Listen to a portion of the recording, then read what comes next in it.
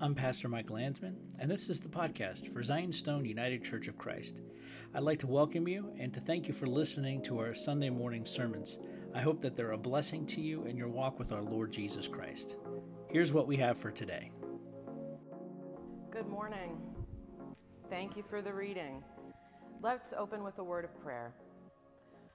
Almighty God, give us grace to cast away the works of darkness and put on the armor of light, now in the time of this mortal life in which your Son, Jesus Christ, came to visit us in great humility, that in the last day, when he shall come again in his glorious majesty to judge both the living and the dead, we may rise to the life immortal, through him who lives and reigns with you in the Holy Spirit, one God, now and forever. Amen. So we learned today is the first Sunday in Advent. In the church, Advent is the season of hope, the season of waiting, the season of changing, of repentance, of turning one's life around. It's the season of anticipation for Jesus coming into our lives. It's the time of waiting for Christmas and the arrival of Jesus on earth. During this season of Advent, we remember the first coming of Jesus. We learn what it means to live in the present, this in-between time, and we wait for the second coming of Jesus. Today, we're going to focus on that in-between period of the Advent season. First, we remember Jesus' first coming, the event that we'll be celebrating in just a few short weeks, Christmas. For this season of Advent, we relive again the greatest event in the history of humankind, the event that showed us God loved us so much that he decided to come to earth to be like us. We wait for the glorious birth of Jesus in the manger.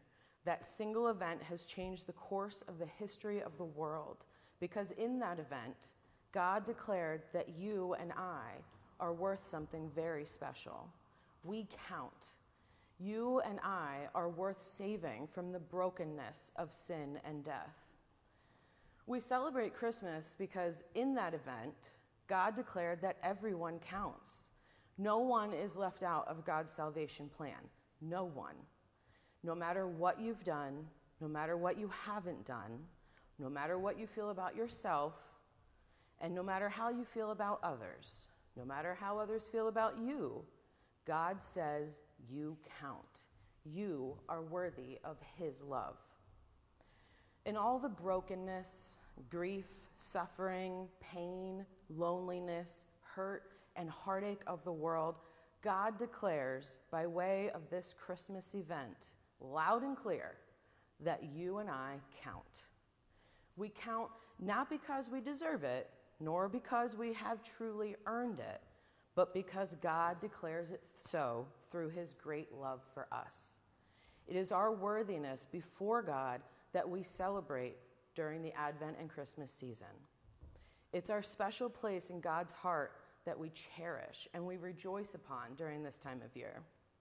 Which brings us to the present time. Advent reminds us that we live in the in-between time, in between the first and the second coming of Jesus into our lives. It's in this time that Jesus and Paul are speaking about in the scripture readings from this morning from 1 Corinthians. So, what does Paul's letter to the Corinthians have to do with the Advent season? These verses show us that the Corinthians were waiting poorly. They were not handling their in-between time with grace. They had the hope of Jesus, but they were building their own little kingdom anyway. So Paul wrote this letter to encourage and remind them that in Jesus, they already have everything good that they need. But like the people of Corinth, we all know this is a difficult concept because inherently we don't want change. It's too hard, right? We like staying the way we are because it's far less scary than what change might bring. Plus, we get tired of waiting like they did. We want whatever it is we're looking for, and we want it now, instant gratification. In the context of Advent, we want Jesus to come now.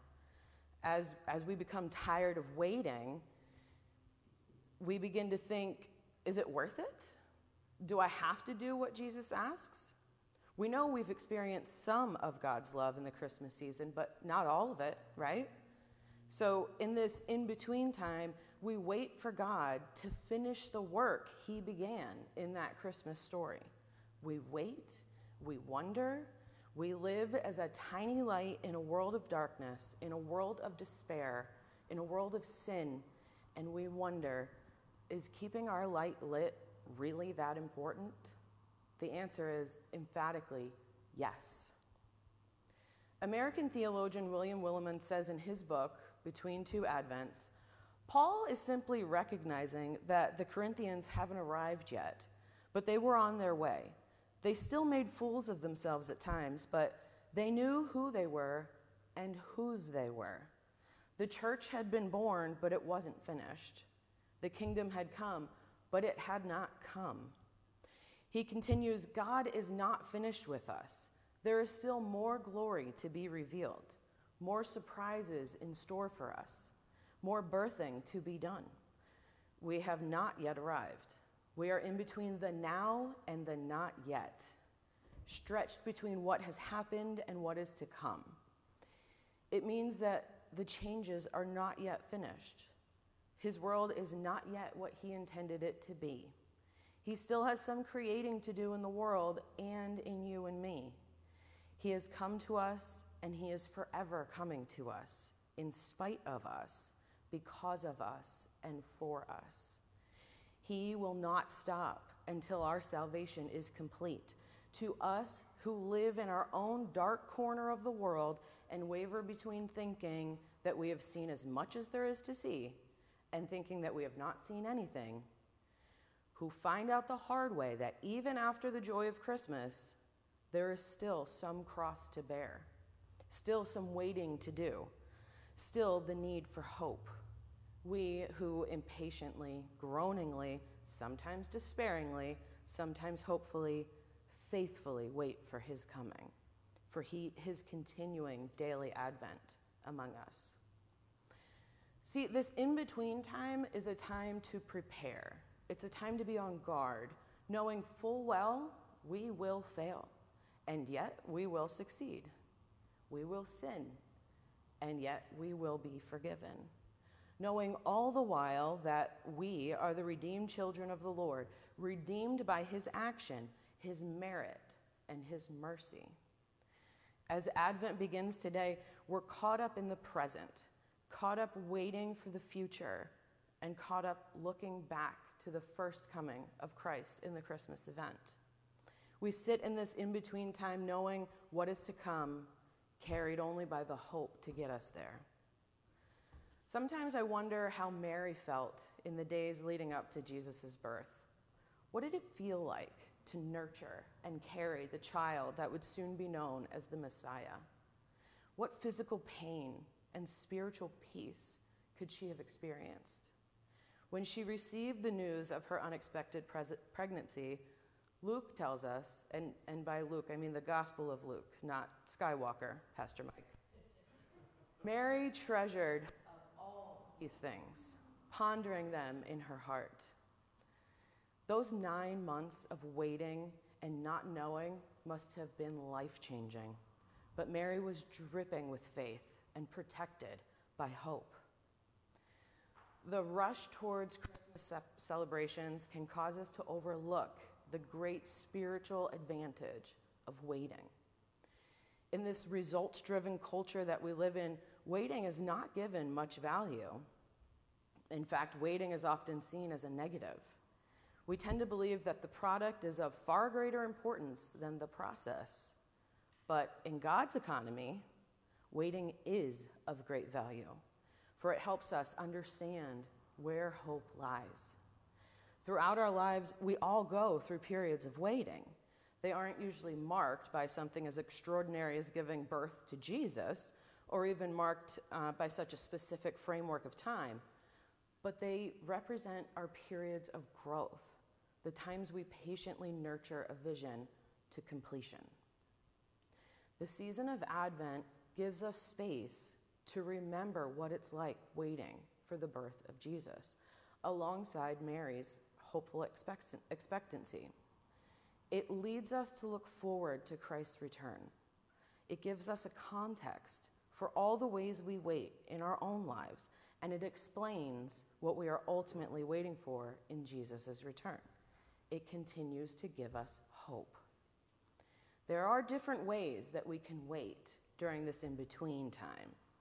We can wait in worry, or we can wait in hope.